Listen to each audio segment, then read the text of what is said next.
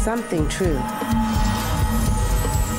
A god is a god is a god is a door. Let's talk about the Victoria's Secret fashion show, or rather what the Victoria's Secret fashion show has become, namely this strange avant-garde documentary called The Tour. So the Victoria's Secret fashion show used to be a pretty big deal, and if you never bothered to watch it, essentially what it was a yearly televised fashion show where Victoria's Secret, which by the way is a women's lingerie brand, they would invite the most famous, most beautiful supermodels to walk on their runway wearing the most fantastical creations you can imagine. Of course, all lingerie themed. And not only would you have these gorgeous women in this outrageous lingerie, but you would also, during the show, have musical acts. They would invite different musicians, famous ones like Taylor Swift and Fall Out Boy, to perform songs while the models were walking down the runway. So overall, this event was pretty huge for pop culture. With all of the celebrity names that were attached to it,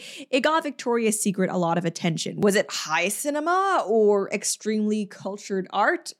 I wouldn't say so, but I mean, was it fun? Was it a good time? And did it succeed in raising awareness, positive awareness toward Victoria's Secret? I would say yes. And it's for reasons like that, despite how strange it may seem to some people, that I did call myself a fan of the Victoria's Secret fashion show. I watched it every year. I thought it was really aspirational to see all these beautiful women who are in such great shape and obviously so graceful walk down the runway in what was an unabashed example of just womanhood and femininity. However, of course, the Victoria's Secret fashion show wasn't without its critics. Specifically, a lot of feminists claimed that the show was misogynistic and objectified women, which I could see where they're coming from, but at the same time, I don't know if this is true for everyone who was watching the show, but in my experience, at least, the biggest fans of the Victoria's Secret fashion show were actually other women, not just gawking, leering men. And not only that, but as time went on, the show was also criticized for being not inclusive enough. And now we're not talking about inclusivity in terms of race, because to be clear, the Victoria's Secret fashion show was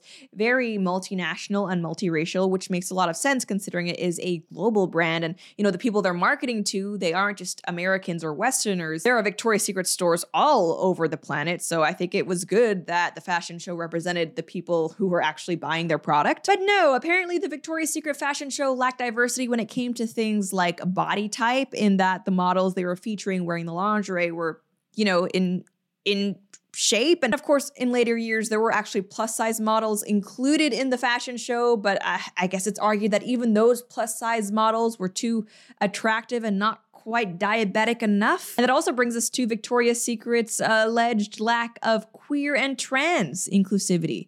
You know, not enough penis on that runway wearing the lingerie. And it's kind of interesting because from 2016 onward, when a lot of brands were leaning into catering toward the everyman and being less aspirational, more relatable, Victoria's Secret was definitely one of those brands that held on to the idea for the longest that, hey, the marketing material we were putting out there, no, it's not what all of our customers are going to look like when they're wearing our product, but it's what they could look like. And we are selling that dream of trying to be better instead of just relating to these people, if that makes sense. I'm not saying one marketing strategy is better than the other, but they are certainly different. But in any case, activists had never liked Victoria's Secret and specifically the Victoria's Secret fashion show, but things kind of came to a head in 2019 when there were some pretty bombshell allegations made against the company's then chief marketing officer, Ed Razek. Razek was basically accused of creating a culture of misogyny and harassment in the workplace, especially concerning the models who were involved in the Victoria's Secret fashion show and just their campaigns in general. And the criticism toward Razek and the outrage over these allegations actually got to the point where he did step down from his role. Now, if you want to hear more about that whole scandal, the New York Times did an entire expose about it. That was released, I think, in early 2020, but still it details everything that had been boiling under the surface in 2019. And the reason why I bring this up is because under the increased scrutiny of social justice and feminist activists,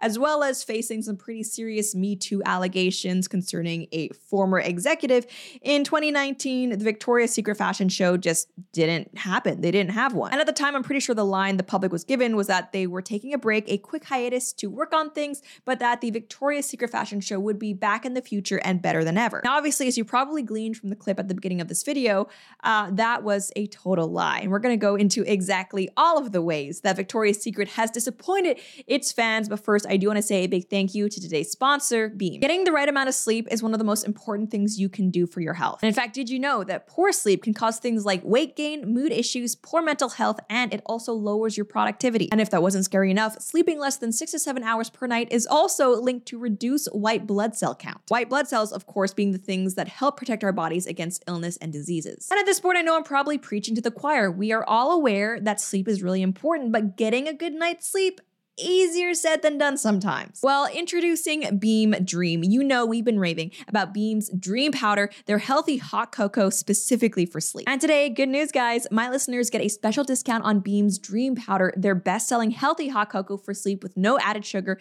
now available in delicious flavors like sea salt caramel, cinnamon cocoa, and chocolate peanut butter. Better sleep has never tasted better. And hey, not only that, they also have a special seasonal pumpkin spice flavor available as well. Dream contains a powerful, all-natural blend of reishi, magnesium, L-theanine, melatonin, and nano CBD to help you fall asleep, stay asleep, and wake up refreshed. A recent clinical study revealed that Dream helped 93% of users wake up feeling more refreshed, and 93% reported that Dream helped them get a more restful night's sleep. Beam Dream is super easy to incorporate into your bedtime routine. You just mix it with either hot water or milk, you store or froth it, and you have a delicious beverage that's actually going to help you get to sleep. So find out why Forbes and the New York Times are all talking about Beam and why it's trusted by the world's top athletes and business professionals. If you want to try Beam's best-selling Dream Powder, get up to 40% off for a limited time when you go to shopbeam.com/Lauren and use the code Lauren at checkout. That's shopbeam.com/Lauren with the code Lauren for up to 40% off, and a huge thank you to Beam for sponsoring this video. So to reiterate, the last Victoria's Secret fashion show happened in 2018, and since then, fans of the fashion show like myself have been waiting for it to come back. Well, some of us were somewhat excited when we heard that this would be the year, that this is the year that the models would all be coming back and Victoria's Secret would be giving us something to watch, but that it wouldn't be the fashion show we were used to. Enter what the brand has called The Tour, the pseudo documentary that they have released to streaming on Amazon Prime. Now, the first thing to say about The Tour is that it's not really a fashion show. In fact, it's kind of hard to explain what it actually is. I mean, to do that, I will defer to the movie itself and specifically Gigi Hadid, one of the show's models / narrator for this film. Here's the sitch. We're going to 4 cities. Here's one. In each city, we feature 5 artists. One is a fashion designer. She'll create a collection. Then we have 3 more artists, ranging from musicians to painters to poets, you name it. And finally, a filmmaker, whose role is to, you've guessed it, make the film you're watching. Someone had to film it, right? So right off the bat, weird concept, right? I mean, usually when people think of the Victoria's Secret fashion show or Victoria's Secret in general, they are thinking about, lingerie. And it's kind of cool in theory that they wanted to feature different cities in this new iteration of the fashion show. I don't have a problem with that. Specifically in this year's The Tour, I say this year's because I don't know if they're doing future years based on the reception, probably not, but they featured Lagos as well as Tokyo, and I think maybe New York and Paris. I'm not sure. To be honest with you, I didn't make it through the film. Yeah, you could definitely work with designers from around the world, specific cities, while still keeping within the theme of lingerie and Victoria's Secret fashion show. You could have, culture-centric pieces that highlight the different fashion from these different places where all of their customers live. And that could be a really fun way to kind of give a new twist on the old fashion show. However, to be clear, that is not really what they've done here. Number one, concerning the actual fashion part of this, which I think is relevant to focus on because it's, Victoria's Secret fashion show.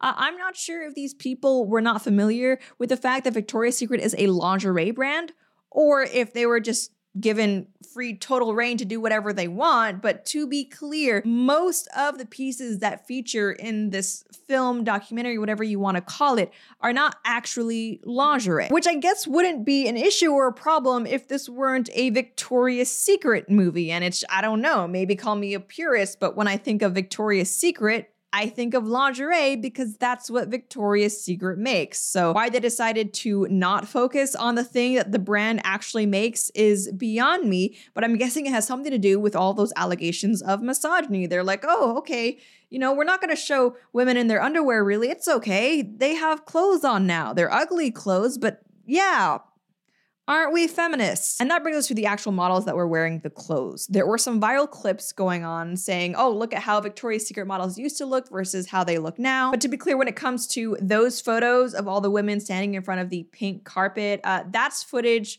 from the premiere of the documentary of the tour. That's not actually footage from the documentary itself. I'm putting that out there for transparency because even though it's true that the models featured in the tour don't look nearly as sexy or as glamorous as the models that used to walk the Victoria's Secret fashion show, it's still not quite as bad as, you know, people are making it seem. With that said though, yeah, it is pretty bad. Like I said, there's nothing wrong with trying to do relatable marketing. I mean, brands like Dove have done really well with that, showing everyday people using, wearing, enjoying their products. But if you're a brand like Victoria's Secret and your whole image, your whole marketing is built around being aspirational instead, I mean, doing that 180 pivot, it's pretty stark. And yeah, your customers are going to notice that. And look, maybe it's just me, but if we're talking about something like a lingerie brand, I don't want to see your average everyday person who in America at least is overweight in lingerie. Yeah, I would rather see a super in-fit model. I thought that would be self-evident, but I guess not. I mean, I'm not trying to be offensive to the models, but I mean, it is what it is. I had a baby last year. I'm sure most people would not want to see me in a bikini either. And it's like, that's okay. We're not all built or meant to be lingerie models. And that actually brings me to something else I noticed about the models, because they do have, you know, your classic Victoria's Secret models, people like Adriana Lima in this documentary. But even then, when they do feature beautiful in-shape models, I couldn't help but notice that they are styled in a very different way than they would have been for the Victoria's Secret fashion show. The Victoria's Secret fashion show, because it is an embrace of femininity and beauty, the models who walked the runway, they looked good. Sometimes fashion, they can try to make models, it seems, almost ugly on purpose with really harsh makeup or strange hair to, I guess, advance some artistic vision, but that was never the case for the Victoria's Secret fashion show. The Victoria's Secret models were supposed to look good. Their hair actually was that, you know, bombshell blowout look. Their makeup was feminine and enhanced their features. They were supposed to look pretty. Contrast that to the way the models look in the tour, and for some reason, there is no embrace of that femininity. It's almost like, yes, they were trying to make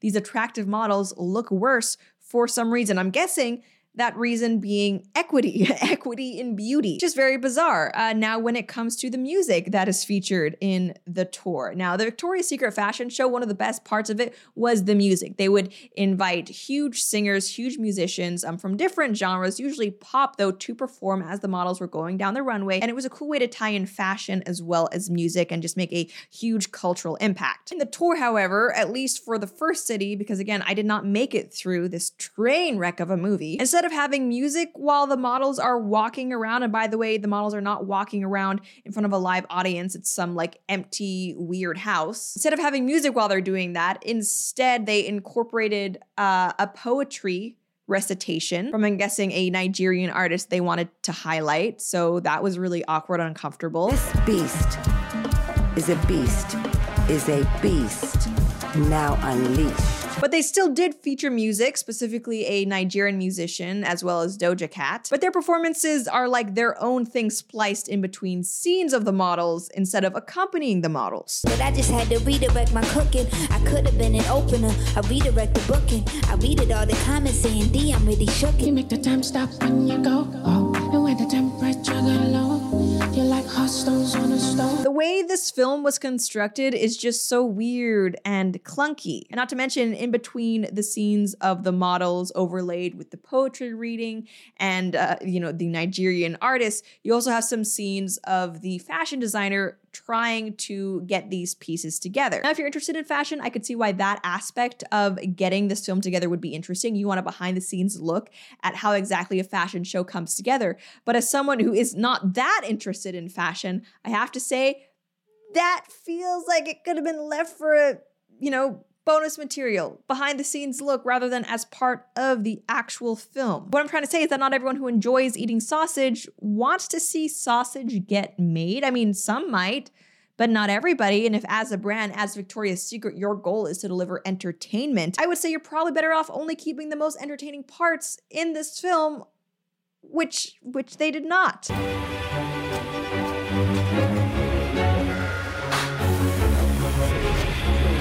That look is the most difficult piece I've ever embarked on. We need to connect one more. So we do 5, 7, 9, 11. How exactly does this help sell lingerie? Mystery to me. And that brings us to the film itself, the tour. As I mentioned, the whole concept for this video was just very strange and it seems ill thought out. But what makes matters even worse is that I also feel the execution of this was terrible. And I hate to say it, but I feel like the reason that is because of who they chose to direct it. From Twitter, I want to highlight the user @CordyEO, who is a content creator from Nigeria. Directed my first film for Victoria's Secret, and I can't tell you how this process tore me apart and built me back up. Okay, here's the thing. Really cool that you want to highlight local content creators and artists. I understand that. Don't necessarily think that's in line with your mission as a lingerie brand, but whatever. You want to do some corporate activism. However, I feel like you could still do that without going so far as to let someone's first film they've ever directed be your movie. And I know I hear a lot from some of you that I'm overly critical, and you might be watching this review saying, oh, I'm sure it's not that bad. So Victoria's Secret tried to do something different and